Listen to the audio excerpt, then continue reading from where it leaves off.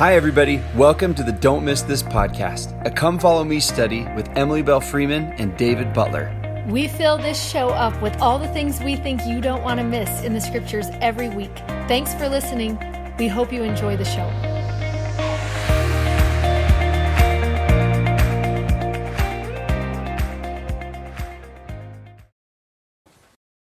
Hi there, I'm Dave Butler. I'm Emily Freeman. Welcome to Don't Miss This. This is a scripture study YouTube channel / podcast, and we're so happy you're here. We're moving through the New Testament. We're on part 2 of the Sermon on the Mount. For a second, I thought we were in part 2 of the New Testament, and I wondered, how did they separate Welcome to the book of Acts.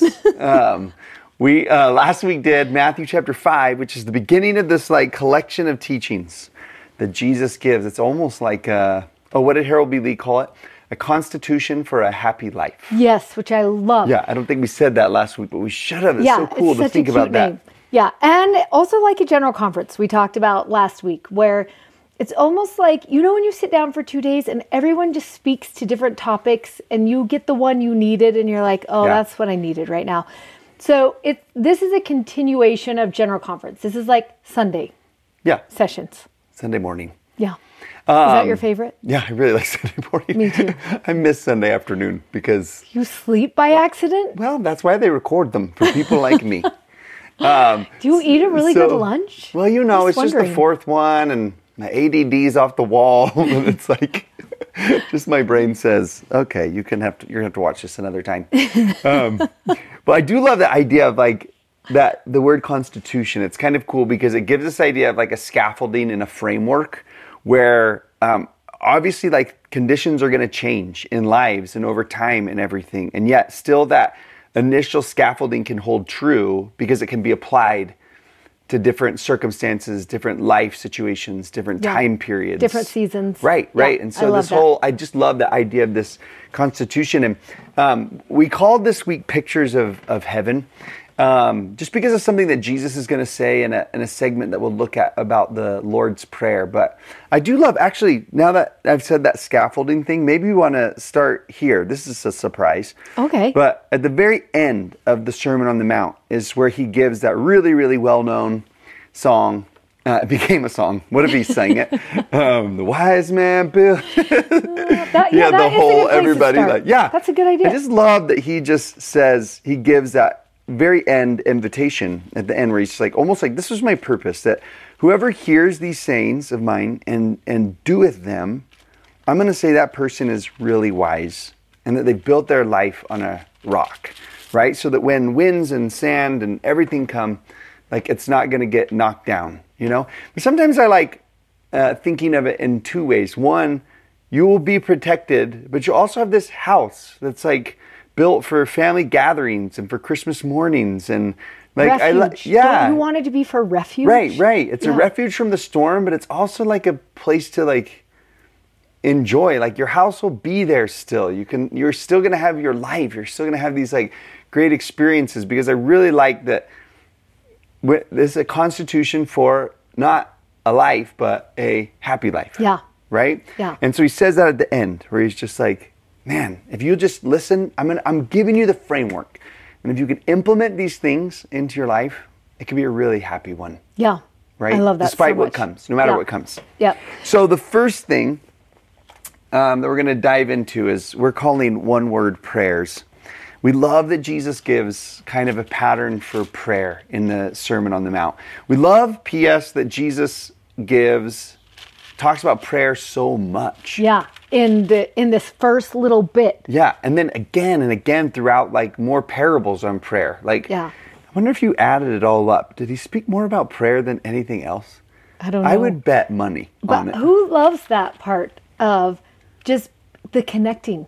Connect. Right. You just need to stay connected. Yeah, there's something really, really cool about that. And as he's talking about this, chapter 6 starts off with that idea of hey, do things just for God. Have a secret relationship with. That sounds weird, but have a have stuff that you two share with each other. Mm-hmm. Don't do everything for everybody else, right? Sometimes that might be more difficult than others, but he's trying to say hey, focus on When Yeah. you do things, do them to connect with him instead of playing to... Yeah, everyone who seems to be watching, because he Right. wants to say in verse 5, don't pray like the hypocrites are. Don't stand in the streets or in the synagogue so everyone can see and they're like, oh yeah, he prays. Don't be that guy. Like, if you want to talk to God, talk to God. Yeah. And talk to him about whatever you want to talk to him about, whenever you want to talk to him. It doesn't have to be in the synagogue. It doesn't have to be on the corner. It can be in your, closet, weeping, Right. surrounded by your shoes and all the piles of clothes. And that's okay with God. Yeah. I love that he's like, he has time for you. Like, just whenever you need to, check in. That's really cool that you say that, because I think when he just says that in verse 7, don't use vain repetitions. To me, that always has said to me, like, so speak freely. You don't have to follow the same lines that you're supposed to give. You're not living a script, right? Yeah. Speak freely, openly about everything that's happening. Yeah, and he cares about all the things. Right, and let him decide if he's too busy for you. Sometimes we'll like project that onto him and say, oh, he's too busy for something like this. And be like, actually, that's not anywhere in scripture. And can he be the one who decides, if he wants to listen and if he's too busy or, has other Which concerns? has he ever been? No. And so it's like, don't let that be a hurdle to and this, also, right? don't you just think he loves prayer? Like, I was thinking to myself, you hear missionaries talk about being in a room the first time someone ever prayed and how sweet that experience is. Or we're at the age of grandkids right now where we have to have like 5 prayers before dinner because everybody wants to say the prayer. And they're the cutest little prayers of like, if you don't do it right, like Hank was over the other day and I said the prayer and then he kept refolding his arms again. And finally Megan was like, you're doing it wrong. You have to pray for everyone who's sitting at the table. And I was like, oh, well, I didn't know, so we did the thing. And then finally he nodded his head like, yes, Nana, you got it right. But don't you just think that that's got to be one of his favorite pastimes is watching his children just be like, hey, I'm just checking in, Yeah. This is what's going on. And here's who I'm trying to remember today. And here's the hard thing. I love it when my kids call and they're like, listen, do you have time to give advice? I bet he's the same. Oh, sure. I've always kind of thought, that thrill you feel when you feel like a prayer's been answered? Yes. I just feel like he feels that same thrill every time we reach out. Yeah. When I feel like he connected with me, I love it so much. I just imagine that he feels that same thrill when I try to, connect to him. Yes. And I like that's the sense of that is built into one word in verse 8, chapter 6, verse 8, where he says, Father, and again in 9, Father. He's just like, you should approach prayer, he says, in the right relationship, right? Approach it as a child to Father is what you should do. And that's why we love this concept of one word prayers, because you talk about your grands and then my own kids, like there is something so sweet when they're first learning to talk that they are one word requests. Yes. And I like that because I like that here Jesus is saying, keep that child-parent relationship. Be a kid. Yeah. And trusting that. And of course we would remember to pray for all these people and ask for the moon. Yeah. I love that thought that you're just like, why wouldn't you ask for the very best thing? Yeah. Right. Of course you would. It's so interesting as you get into the Lord's Prayer. There's so many lessons, and sometimes we don't recognize them because we're so used to saying it, and a lot of us have memorized it, and you hear it in movies or other places. It's in one of my favorite songs. It's in part of the chorus, and it's just part of what we do.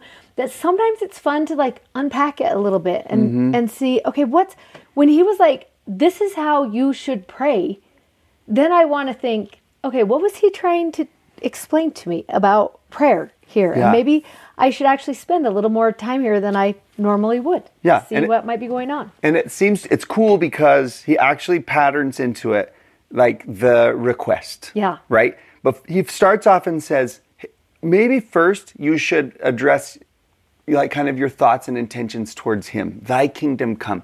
Well, Thy and even before will, that, right? Yeah, even before that, I love when he says this in verse 9.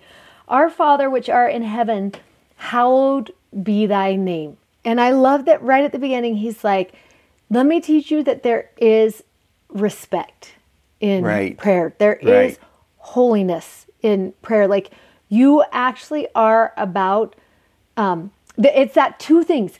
You're kneeling down at the feet of your Father, but you're also talking to the God of the entire universe. And there's something about, like, just remember who you're addressing, Yeah, you know, and be in awe. Yeah. And there's a sweet, I don't know if tension's the right word, but I'll use it, like a dance between those two. That's just like, I do want to keep both of those in check of each other. Yeah, or in balance with each other. Or whatever. And you know who often does this really well? And probably because I've had a lifetime of practice. But have you ever listened to a really old person pray? Yes. Oh, sometimes I'm like, you could end the meeting now. Because just that prayer in and of itself taught me like a lot of things that I need to think about. That's so now. interesting. We were together with a group of friends with my friend's parents. We went out to visit them. And his mom prayed over dinner. It was just over dinner. Yeah. And like I peaked during the prayer because I was like, I'm certain God is sitting at the table because of the way that she was talking. And it was actually so and that impacted some of my thoughts and feelings about God, like more than most sermons I've heard, where it was like, wow, like she just danced that dance perfectly. It's like familiarity and awe. Yeah. You just so want sweet. both of those. I love that part. And then the part that you were saying, which is one of my favorite lines in the whole prayer, thy kingdom come, thy will be done in earth as it is in heaven. And this is why I love it, but let's see why you love it. Because this is what I think it says. Let the second coming be tomorrow. Oh. Because then the kingdom will be here and your will be done everywhere. So sometimes in my mind, I'm like, our Father which art in heaven, hallowed be thy name. Please bless the second coming will be tomorrow. Then go to the next one. And I read it in this different way. When he says thy kingdom come, I think he's saying this. There's this idea that floats around that one day we need to escape this world and go into heaven. But Jesus seems to teach like, no, heaven is coming here. And heaven is breaking forth right now. And when that line says thy kingdom come, I see it as like, let more heaven start to like bloom here. Let us live here. Let us live heaven in more and more. And I actually see the second coming. Don't be sad about this. I actually think Jesus is going to come to the world, but almost like a painting, like a stroke at a time, like a little more heaven, one bit of a time, and then he can come and crown it. But, like just a little bit more. Can there be a little bit more heaven here? Just bit by bit, let it unfold, let it take over. Yeah. Eventually. Yes. Which he says, so that's cool. That beginning part is like, make sure that we don't go so wild into our own needs and thoughts and everything so quick, because you could accidentally. But then he gives permission, and not just permission, but encouragement to like now ask for things. Like you're allowed. You're allowed to ask for things. And I love too, like 11, it's so interesting to me that he says in 11, Matthew writes, give us this day our daily bread. Luke writes it a little bit different, and I actually love Luke's better, but nobody tell Matthew. In 11:3, he says, day by day is how the bread will come. And a little bit, it makes us think about manna for just a second, but what it teaches me is yesterday's prayer is actually not going to be enough for today. And that today is going to require its own asks. It's going to require its own connection. And when we talk about I will be what tomorrow demands, then there's part of me that's like, we love that name. And everyone writes into us and says, oh, I love that his name is I will be what tomorrow demands. And I think we connect to that. But if we actually want him to be in tomorrow and helping us handle what it demands, prayer invites him into the story of that. And I love that he's like, you should do that every day. Like, ask for what you need every day. I'm okay with you asking every day. And I think there's something really cool if you go back to verse 8, because it says, your Father knows what things you need of before you ask him. And it leads people to wonder and think, then why should I even ask? Like, he already knows, but it's just like, there's actually something really intimate and connecting about asking, about saying like, this is what I lack and this is what I need. There's something really vulnerable about hoping for something and wishing it happens in a certain way and kind of putting it into God's hands. It's really sweet. And 12 is cool too, where it just says, I always link 11 and 12. Well, not always. Kind of recently, I started linking 11 and 12 together because it says, and forgive us our debts as we forgive our debtors. I actually think that daily still is part of that. And it's intriguing to me, a little sober, that I would need daily forgiveness. Yeah. But I do like that Jesus says, I'm okay that you need daily forgiveness. Yes. Ask for it every day. It's okay. And it reminds me of when Caleb was doing that white coat ceremony at Creighton, and they had a Catholic priest stand up, and he talked about that's part of every morning. He asks God, he checklists his day before. This is what I feel like went really well. And I love that he was like, this is what I feel like we accomplished. Don't you love when he's like, here's how we did today. Yeah. But then he said, I always choose the one thing I could have done better from the day before. And I ask God to help me be better at it today. And I love that. Like, don't you think every day there's one thing you maybe could have done better? Yeah, sure. So, and I like that he's just like, just that one thing. Yeah. Just every day, like, what could you have done better? So as you look through this, it's really neat because you'll see certain verbs in there that lead to what we're calling one-word prayers. And sometimes one-word prayers can be the most powerful, right? Sorry, please, forgive, those types of things. And we think it would be neat. This is the question that's in the journal, but you might actually find some other words in there. Like, for example, I just noticed one that we didn't do. I know, like in why? 13. Why did we not do it? Yes. Is that the one you're thinking? I'm so mad right now. Yeah. Lead us? Yeah. Where should he lead us today? I was like, how did we? Then I was like, maybe you just forgot. But no, we 100% forgot my favorite one. So there's just something about like maybe taking a minute, having a prayerful moment with the journal. Like, what is it that you are asking him for? And if you're watching on the podcast, if you just go through there and look for these words, these are the ones you're going to find. Give, forgive, lead us, deliver us, and then come.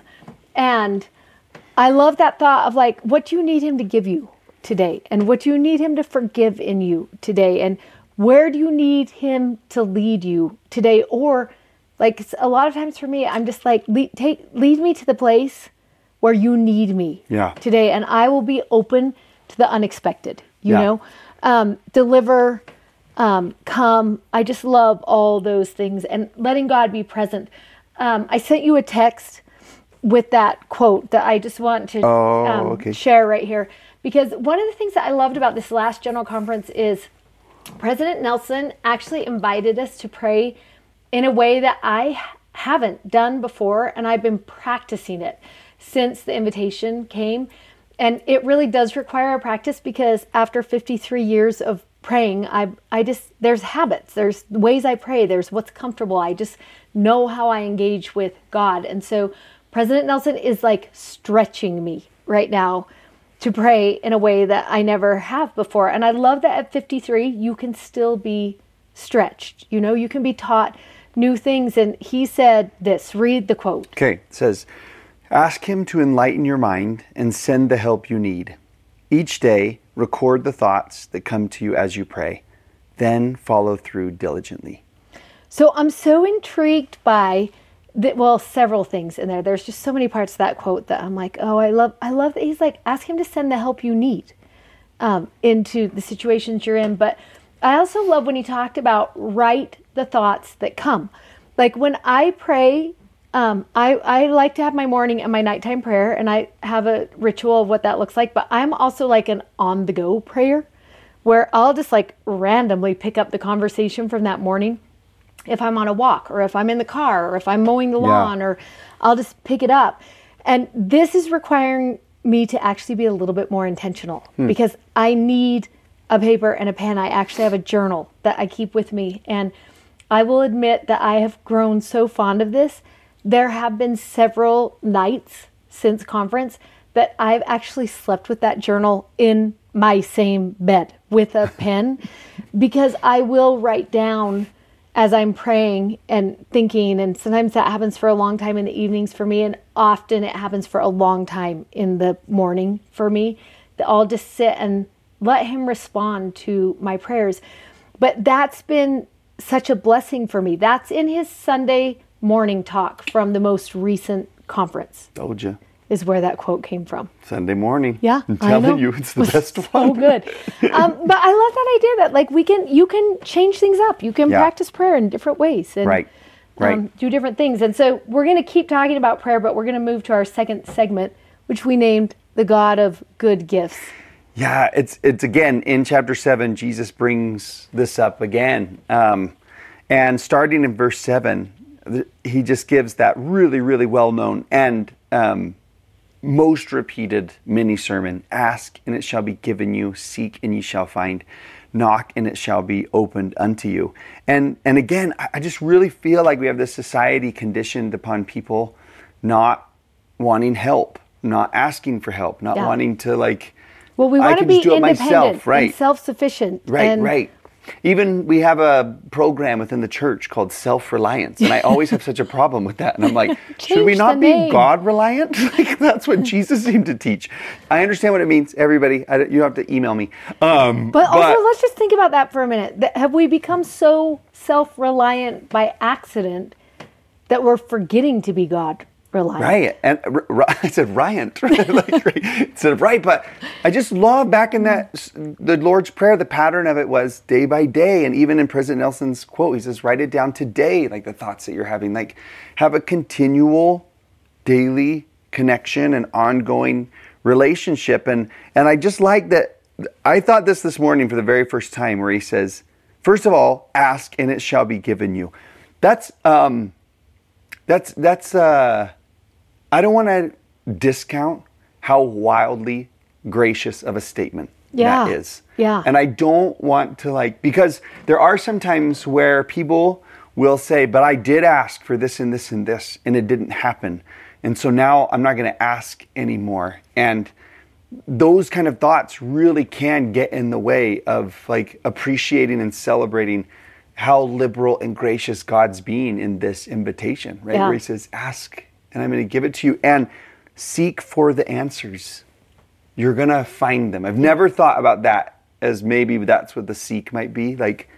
Look for, maybe they'll come a little bit differently than you thought. So look for them. Live eyes wide open. Right. Yeah. Right. I love that part. And I love too, and I have been thinking about this so much, and I don't know why, but it started back when we were teaching the temptations of Jesus is the first time where just something in my head connected where I was like, well, this is so interesting.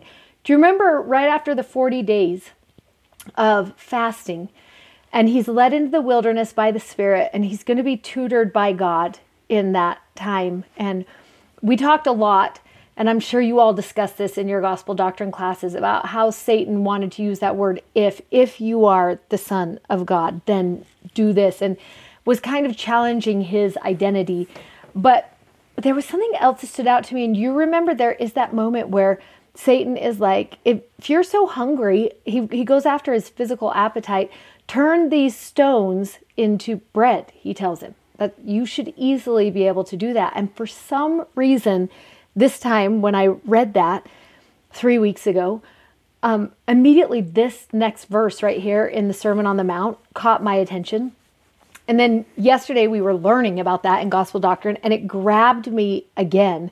And then this morning, as we were just kind of talking through this, there is this verse 9, and I want you to think for a minute of is there a similar lesson here? Because if you're Jesus, that just happened 2 chapters ago. So that's like fresh on your mind. You just won that battle with Satan, right? And it's like, remember that time when I was sitting in the wilderness and he was like, you should turn these stones into bread, and like that just happened, right? That's still in him. And then he says this in verse 9, what man is there of you whom, if his son asked bread, would give him a stone.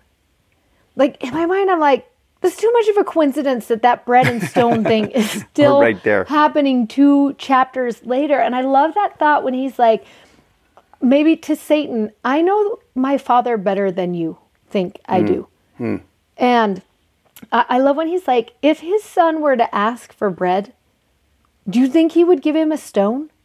Like, is that who you think God is? Is that the character of the Father you are praying to? Because the Father I believe in, if I said to him, I need bread, actually rains it down from heaven.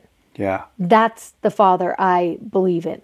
Yeah. And I love that thought of like, you can tell that there's some reconciling that is happening in his brain, that he's like, you know what, my God actually would not give me a stone. If I needed bread, don't you love that he will just like rain it down from heaven? Right.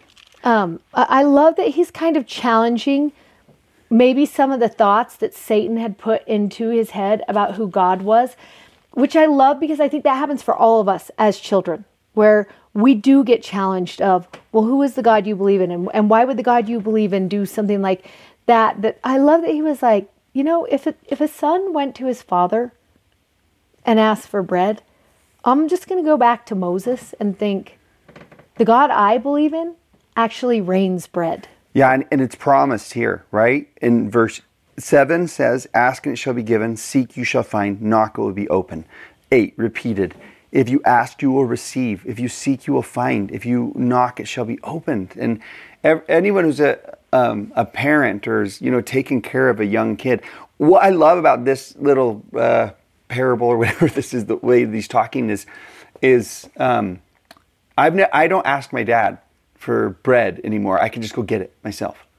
And it almost puts us back into this little kid mentality, right? Only little kids ask for food because once you grow up, you just get it out of the pantry yourself, right? And so he's like, I need you to come back into that really trusting, like little kid to father place. But if there is somebody who feels like God actually did give me a stone, like Jesus is teaching, like, oh, then perhaps you need some more time, or perhaps you need some more perspective in order to see that it was actually bread. And sometimes silence is bread. Yes. And waiting can be bread. And there's things that is just like, what you need to understand as you traverse this life is like, obviously God's not a vending machine and is just not going to give us whatever it is that we ask for, because sometimes the things that we ask for are the wrong timing and they're the wrong thing for us. Like we don't have the wisdom of Father in heaven. And so, but he does give, and he gives liberally, and he doesn't give stones, and he doesn't give snakes. And I love that. Verse. And I love that because I do think there are times, and there definitely have been times in my life where I'm like, this is actually not what I wanted right here. And even specific things where all of us can probably think of a time, like one for me that was like really hurt for many years, was the fact that we, in response and answer to prayer, entered into a situation that actually decimated us financially. And because I had seen God's hand, we trusted to walk into that situation. And it was clearly like divinely appointed, clearly. But at the end of 3 years, when we got out of that business and it had destroyed our entire savings account and remortgaged our home and all of those things, I was like, I think he might have given us a stone by accident. Yeah. Maybe you weren't paying attention, or like how did you not know what this was going to do to us in 3 years? And it wasn't until decades after that experience that God was helped me to realize, he ruined our finances, like ruined them, but he saved a boy in the process. And it became really clear in that moment that his agenda and my agenda were not the same agenda for those 3 years. And What I thought was most important success and what he thought was most important success in those 3 years was completely different. And that can ostracize you in a relationship. Yeah. Right? That if you don't have a good trust system build up, you could be like, yeah, I look back at those 3 years and we actually did get this. But I know God better. I know God is a God who rains bread. Yeah.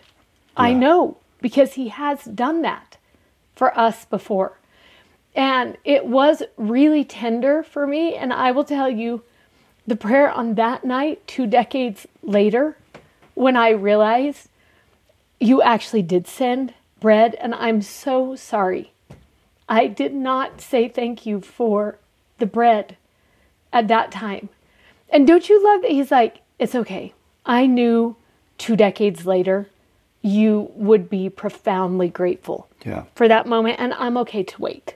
I'm okay, and I'm okay to let you wrestle with it. But that for me was a profound teaching moment, that in those moments when you do feel like you got the stone, and there will be moments when you will think, we accidentally just got the stone. To remember that ours is a God who rains bread. Ours is a manna from heaven, God. And it may not make sense to you right now, but it for sure makes sense to him. Yeah, and there's something about that where he's like, I also will teach you trust. Like I will teach you that. Yeah. And because that daily bread principle is one where sometimes you were like, I actually would like decade bread, please.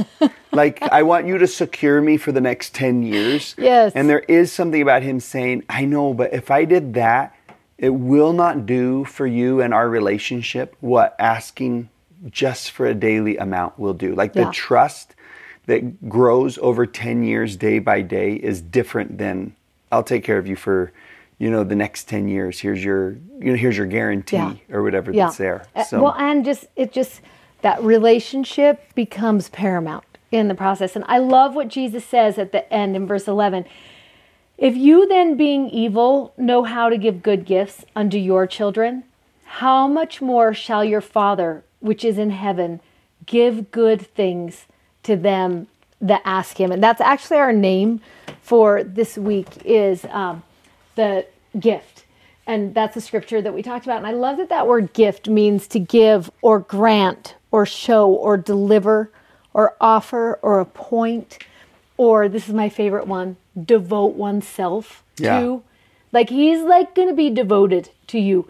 Even in all of the stone tantrums that I had for those 3 years. And I can vividly remember one time printing the line from a blessing Greg had been given that said that was the right choice in great big paper above Greg's desk in his office, and looking at it every day and saying, when is this going to happen? Like, I'm waiting on you and I'm trusting you. And I wonder if he just a little bit was like, it's going to be 20 years before you see the fruition of that thing. But you're going to be okay. Yeah. You're going to be okay. Yeah. And I think there's something about this that, when I was writing it up, that I was like, if I want to see how he's shown up this way in my story, let me think through the times, like maybe you did, like, how can I trust him? Because when has he given and granted and shown and delivered? He has done it in the past. But I do also love that we are calling these the names of Jesus. And he's not only a gift giver, but he also is the gift itself. And like, there's something about John 3:16, for God so loved the world that he sent a gift, his son, that we look to that moment of the cross and say, God really is good. Like, that moment is a moment where, like, I can trust him because I see that he's the giver of good gifts, and in Jesus, he's the giver of the best gift of all. And that actually can help us to trust him more when we see that. And then this next part, which is so awesome, because in those years while waiting, for things to come, Yes. to pass, come to fruition. Jesus almost seems to give in this section this advice. It's like almost like a way of living, right? That's really neat. And he starts in this 28, and he just kind of says, because he talks about, he's like, there's things that you're gonna worry about in your life. Like life's gonna be full of worry and wonder, and are things working out, and all this kind of stuff. And this is what he starts to say. And you could back up a little bit actually into 25. He says, listen, take no thought for your life, what you shall eat or what you shall drink, or for your body, what you shall be put on. And I don't think it means, like, he's like, you don't have to have any worries at all, like but he says, but I just want you to notice, when you look at the birds, look at them. They actually don't ever work, and they're just taken care of. Like they just fly where they want to fly, and they go into the barns. In 26, where he's talking about those birds, and you see the part where we have written that he feedeth them. One of the Greek translations for that word feedeth, you are going to die over this right now, is cherish. Oh, that's so much better. Who should have wrote that in there? Matthew, you messed up. Read it translator. Like that. Read it like that. Right? Where he says, look at the fowls of the air. They sow not, neither do they reap, nor gather into barns, yet your heavenly Father cherisheth them. Oh. Are you not much better than they? And it's so sweet to think. He's just like, look, and he says, and look at in 28, consider the lilies of the field, how they grow, and they toil not, neither do they spin. That means like they don't sew their own clothes or anything. They're just already beautiful in and of themselves, and they grow spontaneously. We should show a lily right now. Oh, yeah. Because sometimes you wonder what the lilies look like. So if you're watching, if you're not watching, if you've seen those red poppies, we have them in Utah. I'm sure you have them in other places. They have really thin petals, so thin, like fragile, and that black center usually, and then they're those red, really fragile petals, and they just grow up everywhere. At least in Utah, they do. You'll see them everywhere. The same thing in Israel. They're called Jerusalem lilies. If you're watching, you can see them, but on the podcast, that's what they look like.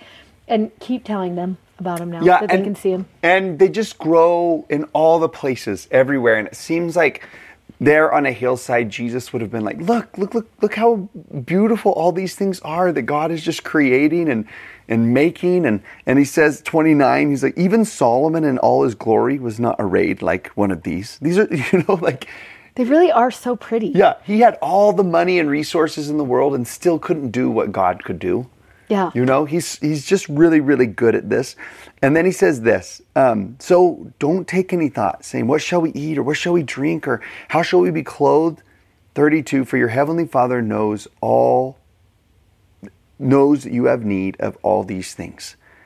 So let me give you a priority list. First, seek for the kingdom of God and his righteousness, and all these things will then be added unto you.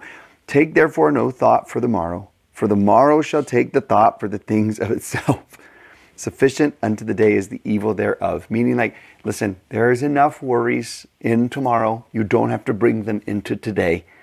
But instead, today, will you just put your heart and focus on God's generosity and his abilities and his creative genius and his ability to take care of everything that's happening in this world, all the complicated ecosystems.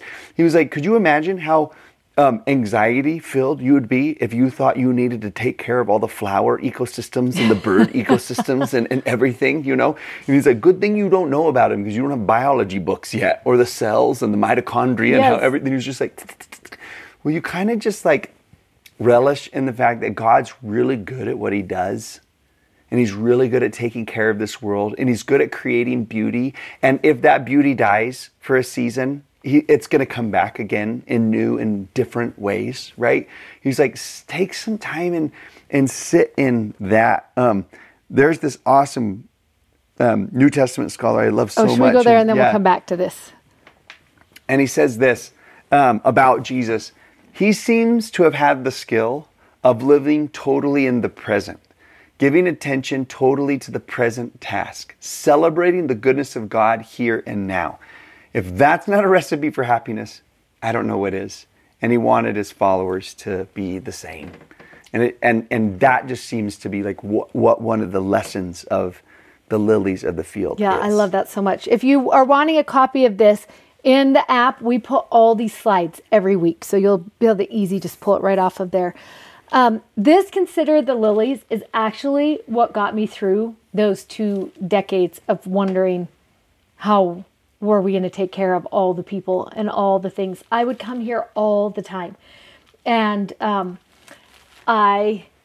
this was like my comfort place. I would just come and be like, remember God said he's going to take care of it. He will take care of it. I don't have to stress about it because he will take care of it. And when I got to Israel for the very first time, I got to go with one of my most dearest friends, Michael Wilcox. And in the years that we've been friends, we've talked a lot about scripture, and the lilies tend to be something that I bring up a lot because I feel like I've lived the lily life, of like always having to trust that what dies, God will bring back again, and trusting that there will be beauty and we would be taken care of. And I'll never forget when we came over the border, Michael was waiting there on the other side for the buses. And right when I got on the bus, he said, I hope you're not too late. That's the first thing he told me. And he had been in Israel for 2 weeks. And he said, for the last 2 weeks, there have been lilies everywhere. And I prayed God would save at least one for you. That you would be able to see a lily, because I don't want you to miss the lilies. I know it will be your favorite part. And it ended up being so cute because our first place we went was to the place where the Sermon on the Mount was given. And Michael taught there, and we stood on that mountainside and looked down over Galilee. And after he was done teaching, he walked up to me and he had one of these in his hand. And he said to him, here's your lily, which I actually have in my scriptures right here. I taped it in.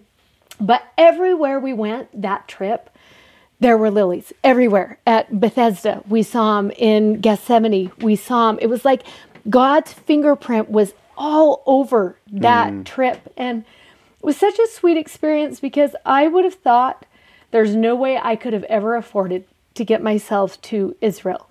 And the odds that I would ever see a real live lily in Israel were so minimal because of the way our life has gone. And that trip was actually a gift. Greg and I got to go as tour guides, and we worked our way there. We earned that ability to actually be in that place and experience that thing. And for me, the thought that God would be like, oh, this will be so fun. I will leave a lily for you everywhere, because he knew that had been the symbol of my life up to that point, and just how sweet it was. And I think sometimes we forget God is sweet like that he's tender like that. Yeah. We sang in sacrament meeting that song. I can't remember what it's called. But there's a line in it that says that he wins our hearts with love. And I actually really appreciate that in this, even in this Sermon on the Mount, where it's just like, he's like, I'm going to actually win your heart over with love throughout all these things. This fourth little section is kind of our idea. It's the page that's in the journal of something that you could do to teach the Sermon on the Mount. And especially because it's got all these little, like, mini little lessons, like little pictures that he gives, all throughout of, like, here's one about wolf in sheep's clothing, and here's one about gates, and here's one about, lilies and stuff like that as he goes through. And one way you could teach this is by taking a whole bunch of these objects. Like something, should we go there first and then you'll come back and explain this? Oh yeah, explain that. Okay. Yeah, why we called it this. But this is in your journal. And you could use like something like this and cut up these pictures, like print it out and do this. Or you could actually gather like a light bulb and a treasure box and a shoe and a... Yeah, we taught seminary like this one year. Yeah. How many years ago would that have been? And it was so fun because we actually gathered a pocket knife and a pair of shoes. I went and bought lilies. We had a light bulb. Where is that gigantic light bulb? Remember that big light bulb we used? We switched off because we taught opposite days of each other. And a treasure box, and you could get fruit, and you can get a big, And I log. brought a wolf in to class, like a real wolf. You did and not. Everyone was paying attention. So And much. pearls, right? And there will be more. We just picked 12 of the easiest, and really it's 11 of the easiest ones. And then all we did is tied the scripture on the thing. And that the shoes were sitting there with the scripture, and the fruit was sitting there with the scriptures. And then we just told the kids when they walked in, pick whichever one intrigues you the most of these items. And they were like, but why? What does it have to do with? But like, what are we going to do? What's happening? And Yeah. you just love that you're like, just pick the one that speaks to your soul. That's Yeah. the one you want. And so they all took those back to their desks, and it was fun because sometimes it's fun when you have like a tangible, like Right. something. And then we told all of them, okay, everyone's going to have a second. Read your verses just to yourself. I usually put on music when I do stuff like that because it just, for some reason, helps connect better. And pick out the one thing that is a standout for you for your verses. Like, why was your soul drawn to those verses, do you think? What is there in here that is like, this is my aha. This is my lesson for today. This is the power phrase or the something that is like inspires me or gives me insight into my life. And then we spent the whole rest of that class. Everybody just took 2 minutes, held up their thing, what it was, what their lesson was. And it was so neat because it was just so instant. It was like these instant lessons that came through. But I love what you were talking about, maybe how you might help that connect with the kids. Because I think I would want them to just say what it is that they thought when they saw him. Like just initially, like what word or phrase or what lesson, like what's Jesus trying to say here. But remember, the entire purpose of everything Jesus is trying to give is this constitution for a happy life. Or like what we saw in the Lord's Prayer is just like, let heaven come here. Let's experience heaven. Let's see heaven. And each of these things that he teaches are going to lead us to experience heaven. For example, like one of them that we did is like a pocket knife. And it's this lesson of there are some things that you have to cut out of your life. And then I would say the question I would ask everybody with each of these is like, okay, then tell me what it is about cutting something out that will actually lead to experiencing and seeing more of heaven. Like, how do you think that would work? And considering the lilies, I mean, just take everything that we just taught. Like, that would help me to see more of heaven if I thought through some of these things. So that's how I would really want to like focus everybody. First, I'd let them just say like what's coming to mind, because like the spontaneity and like what the Spirit will teach is just going to be so awesome. But then it could be awesome either go through once and then come back again a second time or something. To just say, because some people might not need to help each other out, to say like, all right, tell me how that principle, if lived, right? Jesus says, whosoever hears these sayings and doeth them will build your life on a rock. Or in other words, will see heaven, will experience heaven right now. And I love that this is such a great general conference prep lesson, because we're just going to be approaching that, preparing for conference and preparing our hearts for conference. And I really love the thought that what Jesus was giving was like a lot of different, like, think about this, think about these lilies. Hold on, let's talk about these for a minute. And then he's like, okay, let's talk about if you were going to be a light. Let's talk about what salt does. Like, he's giving them all these different like connection points for them that, don't you just imagine in the weeks and months afterward, they would see salt at the temple and they'd be like, oh yeah, remember that guy on the mountain when he was talking about this? Or, you know, when they saw pearls and they were like, oh yeah, remember when he compared those pearls to pigs? Why did he do that? You know, and I feel like conference does the same thing for us, where there's so many different speakers and different talks and different themes and different things that you can grasp hold of. And I love after conference when people will be like this. Oh, the theme of conference was, and then you're like, well, that's so interesting, because 3 doors down, that lady will be like, no, the theme of conference was this. And I'm like, well, actually the theme of conference for me was, and I just love that that's kind of how Jesus teaches, where he's like, here, let me just use everything that might actually pop up in your life in the next few weeks or months and give you a little something to think about and help you live higher, holier. Yeah.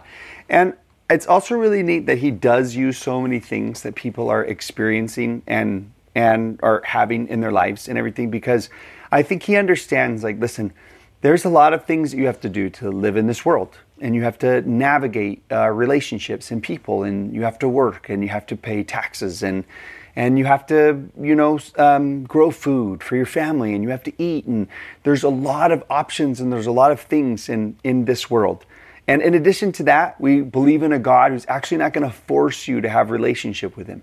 And he's not going to force you to love him either, right? And amidst all of this, Jesus seems to be teaching this last principle that we're going to end with, of kind of this idea of priorities, right? Where are you going to spend your attention? And where are you going to spend your time? And where are you going to spend your, energy?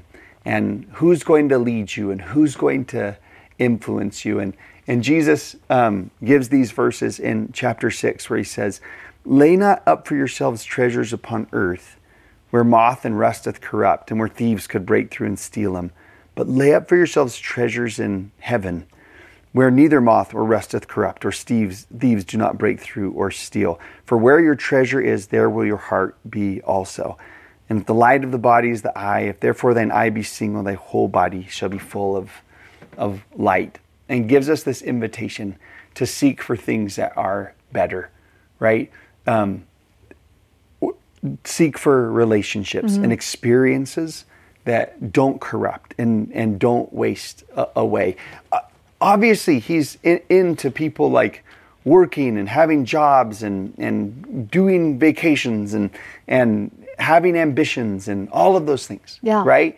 But then he just says, but this is just an issue of priority. Put your heart and your time and your energy into those things that are truly treasures and long-lasting treasures. Yeah, and I think too, and make him your priority. Make God your priority, the Father. Let him be the priority, because I love when he says this in verse 33 of chapter 6, "Then all these things shall be added to you." And you want to be like, well, what is the treasure I'm going after? And I love the thought that it's all these things. Right. Like, what is it? I don't know, but it's all these things. Like, it's probably bigger and better and grander and more all-encompassing than what you actually have the capacity to imagine for yourself. And when because you've experienced it before, those moments when God orchestrates a miracle and all of a sudden all the strings come together at once and you see it happen, and it's that thrill that you talked about, that you're like, how did he do that? He's like magical in the way that he just can all of a sudden orchestrate all these things together, that you're like, but wait a minute, how did you get her, and then it happened on that day, and then this was event, and all these things that you're like, how did you do that? Yeah. I think that at the end of the day, he's like, I'm the treasure, actually. Right. It's me. And if you just come here, all these things will be added unto you. And it might not come in the way we thought or in the time we wanted, and we will quickly learn God cares a lot more about people than he does about money. And that is his greatest work. And the beauty is that over time, I think our hearts change and realize that for us, that also becomes our greatest work. Yeah. And the end is people, and it's relationship, and it's navigating that. All these things are sometimes people. Yeah. And a life that's undergirded with like an adoration of God and a realization that he adores me, like makes whatever amount I have, a lot or a little, like actually enjoyable and thrilling in and of itself. And I love that he just says, he gives that advice, like, let your eye be single to me. But I love knowing that his eye is actually single on me already, and that I love picturing that thought. If I were to ever ask God, So what is it that you think about me? The image that comes to my mind is a dad holding their new baby, you know, and he's like, his eye is actually single on me.